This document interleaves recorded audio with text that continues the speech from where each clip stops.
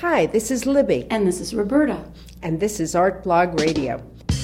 We're speaking today with artist Frank Bramblett. Frank is an abstract painter and Pew Fellow whose work is included in the exhibit Elemental, Nature as Language at the Woodmere Art Museum. Frank taught at Tyler School of Art, and when he retired in 2010, his former students organized an exhibition called Thanks, Frank.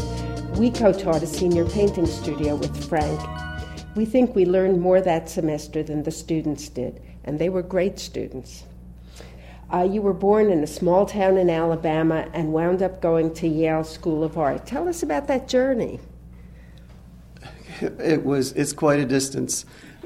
I heard an interview on NPR on the way over here this morning and I don't know who it was with. It was either the writer or the director of a current film, Being Flynn. He was asked what the story was about, and he said, the story is about where you come from can become who you are. You know, where you come from is a big open thing. It could be your genealogy, it could be your experiences, it could be your parents, it could be the people that you're associated with around you, it could be the kind of community that you are in, city, country, whatever. But I think it's also how you negotiate as you emerge as an individual, and I very much relate to that because I feel a very strong affinity to my roots in rural Alabama, a very small town, and yet I would never think about moving back there, and I wouldn't use the word escape, but I might say that I found other things that somehow offered me a buffer relative to what that experience of, milking cows and slaughtering hogs and all of those kinds of things that I did as a child. We lived in a town, but the family had what was once a plantation, and so I spent a lot of time on that property, and eventually one thing led to another. One door opened, and I closed another, and just kept moving forward. But I've never forgotten, playing in the mud in Alabama. There's some paintings downstairs done with Alabama mud of hers, of Elaine Kurtz. Kurtz, I'm sorry, thank you. I didn't tell anybody, but the one painting down there that shares X as a title has actually some Alabama mud in it. It's something that I did. I played in that mud. I built houses in that mud. I pretended as, I ventured in my mind that playfulness that I had. I was also an only child. I didn't have very many people of my age that immediately lived near me. And so, I look at that as contributing significantly to giving me the permission to go into a studio alone and work as a practicing painter without having the need for any kind of thing or any kind of people or any kind of input from those that might be around me. So were you making things that were like paintings when you were a child, or when did you decide that you were an artist? I knew I was an artist. I made things constantly. I was seen as like the prodigy in the little town of Wedowee. I had a teacher in the second and fourth grade who was Mrs. Strain, May Strain. She was very supportive.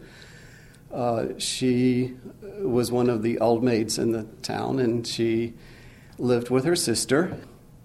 She traveled the world in her summers. She went to Egypt and she went to Europe, and she would come back and she would show me her scrapbooks of things that she had collected, postcards, things like that.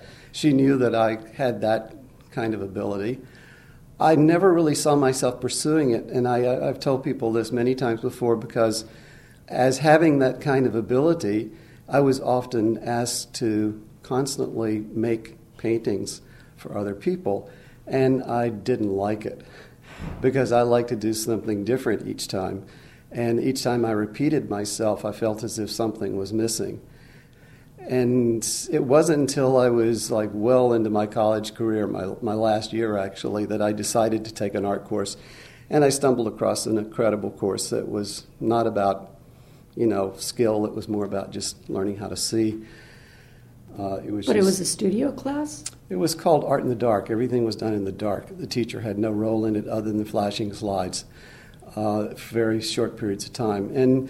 And I fell in love with it again. I had another teacher in that same semester. It was that was a foundations class, and then I had an advanced class where the teacher essentially dumped a bunch of things in the middle of the studio, said we had to do a painting on acrylic that was 4 by 6 feet or larger, and that he'd be back in a month to grade our paintings, and we were to put our paintings up against the wall, and he would do the grading. Well, a month later he came back, and there was my painting against the wall, and it had a letter on it, and that was the way the work was reviewed. Had you worked in acrylic before? No. You been working as a painter? No, in fact, that was a seminal moment because, I look at it as even relating to this exhibition. I'd always worked in oil and pastel and crepage, things like that, and I didn't know what acrylic was. And I guess I felt like when I went to the lumberyard, which is the place in the town where they sold artist paints for the university students, large tubes of paint, which were like $3 as opposed to small tubes of the paint that I'd been accustomed to using that were $6. And so it was a great thing. It wasn't until I got into my studio and started working with them I realized that I destroyed my brushes, didn't mix with turpentine. It didn't take me long then to start adapting what I was doing to what the possibilities of the incompatibility of the two paints were. The energy that came out of that kind of unexpected and unknown material with something that was very known, and how they were both, in a sense, the same thing. They looked the same, but they didn't act the same, made me act differently than I'd ever acted before. And in that sense, it opened up a territory of exploration and of things looking different than what I might have wanted them to look like. It became a challenge. How do you then create work that has a look that you don't know what that work is supposed to look like? That started to separate me from the idea of making really competent paintings, which I was capable of doing in a representational way, to becoming an artist, I guess. An artist who is seeking something that they don't know what that thing might be. And if you're alert enough, which... If I'm ever talking to anybody about their work and I say your work is really alert, it's probably the best criticism or the best compliment that I could give them. That's the only way you grow, is not when you see what you expect, but when you find something that can lead you forward, accepting the fact that there's a relevance to something that you were alert to realize. Materials was a breakthrough moment for you. Going from oils to acrylics seemed to introduce you to the idea of creating art versus creating pictures, if I understood what you were saying. Mm-hmm. So then you explored further with materials like sand and charcoal and resins, and how did that happen? Did you just go full-blown into materials exploration? Well, yes and no. I mean, it's always been a part of how I expand my vocabulary of what something can look like. There's a kind of contradiction in the way that I look at things. In one sense, I feel like that I want every painting that I do to be unique and different and separate from anything else that I've ever done. But at the same time, I think that there is something coherently individual that must also be there, that's sustained through anything and everything that you do. Working my way through the relationships that I have with materials and trying to follow their nose rather than my own, I end up realizing where my nose is. It kind of comes back to me, and then I become the thing that somehow is informed by those things in a way that I realize who I am. And I think that's what we see when we go to a museum, when we stand before a Velázquez or a Goya. Or I just had a conversation yesterday with someone about the Van Gogh show. At the Philly Museum of Art. At the Philly Museum. Great opportunity to see many paintings I'd never seen before. But I think that, like all artists, sometimes he hits that mark of himself and many times he misses. For example, many people, including one of the people I was with, felt as if the last painting in the exhibition was the most exquisite, most beautiful painting in the entire show. The budding plant, I think it's a peach blossom. It's the most atypical Van Gogh you could possibly have. It has nothing to do with what makes Van Gogh a great painter, but is an extraordinarily beautiful painting. Let's talk about psychology for a minute. I don't have a degree in that. Okay, but you are very astute at psychology, and it was our observation when we taught with you, co-taught the class in senior painting, that during a crit session where all the students would bring their work in, that you had very deep psychological insights into what was going on in the paintings. I guess we're just curious about how you get to the heart of things so with laser-like certainty and so quick. Well, when I was a kid, and I think about this a lot, and I'm not saying it facetiously, I had a friend. His name was Graham. And Graham talked to me all the time. He was with me all the time. He was my friend. Somehow I feel like... Is he a real friend, a human being, as opposed to, or an imaginary friend? What is the difference, Lizzie? Graham, I feel like, is always kind of telling me things to say.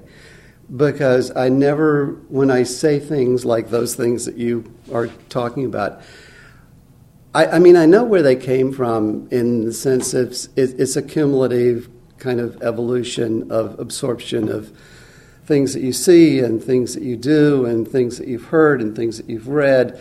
I couldn't put my finger on specifically, where it comes from, though, other than the fact that when I say it, I don't think about what I'm saying. I hear myself talking, and I could never really repeat what I just said.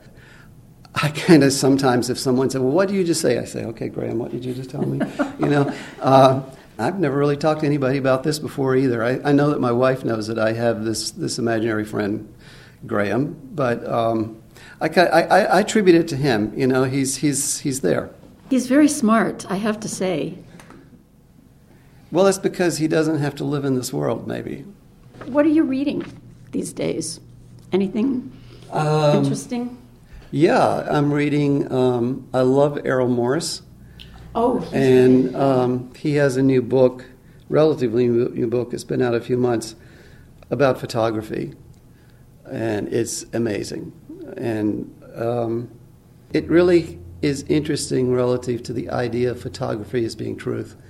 And the first essay is a long essay, comparing these two 1855 war photos that are the first photos of war done by a photographer named Fenton.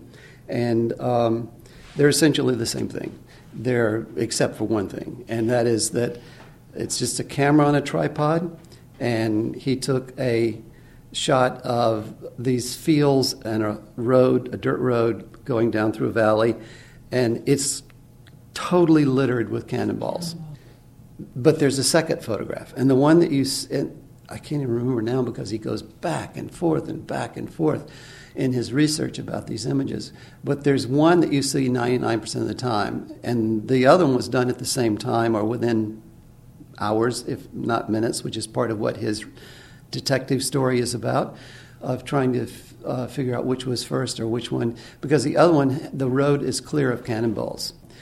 And it's a really interesting essay. It's the only one I've read. I think there are about 6 in the book, about how truth does not exist even in the very earliest forms of photography, and the misnomer of what a fixed image is. So do you think of the paintings that you're making now as being truth for you? Truth is what you make of it, I guess. Thank you for talking to us, Frank. We've been talking with Frank Bramblett at the Woodmere Art Museum. Thanks, Frank. Thank you. Art Blog Radio is brought to you by theartblog.org. Thanks to our sponsors, including the Knight Foundation. Also, we want to thank Peter Crimmins, who makes us sound good. He's our editor. And thanks to Eric Biondo for his music. You can download these podcasts at theartblog.org/radio.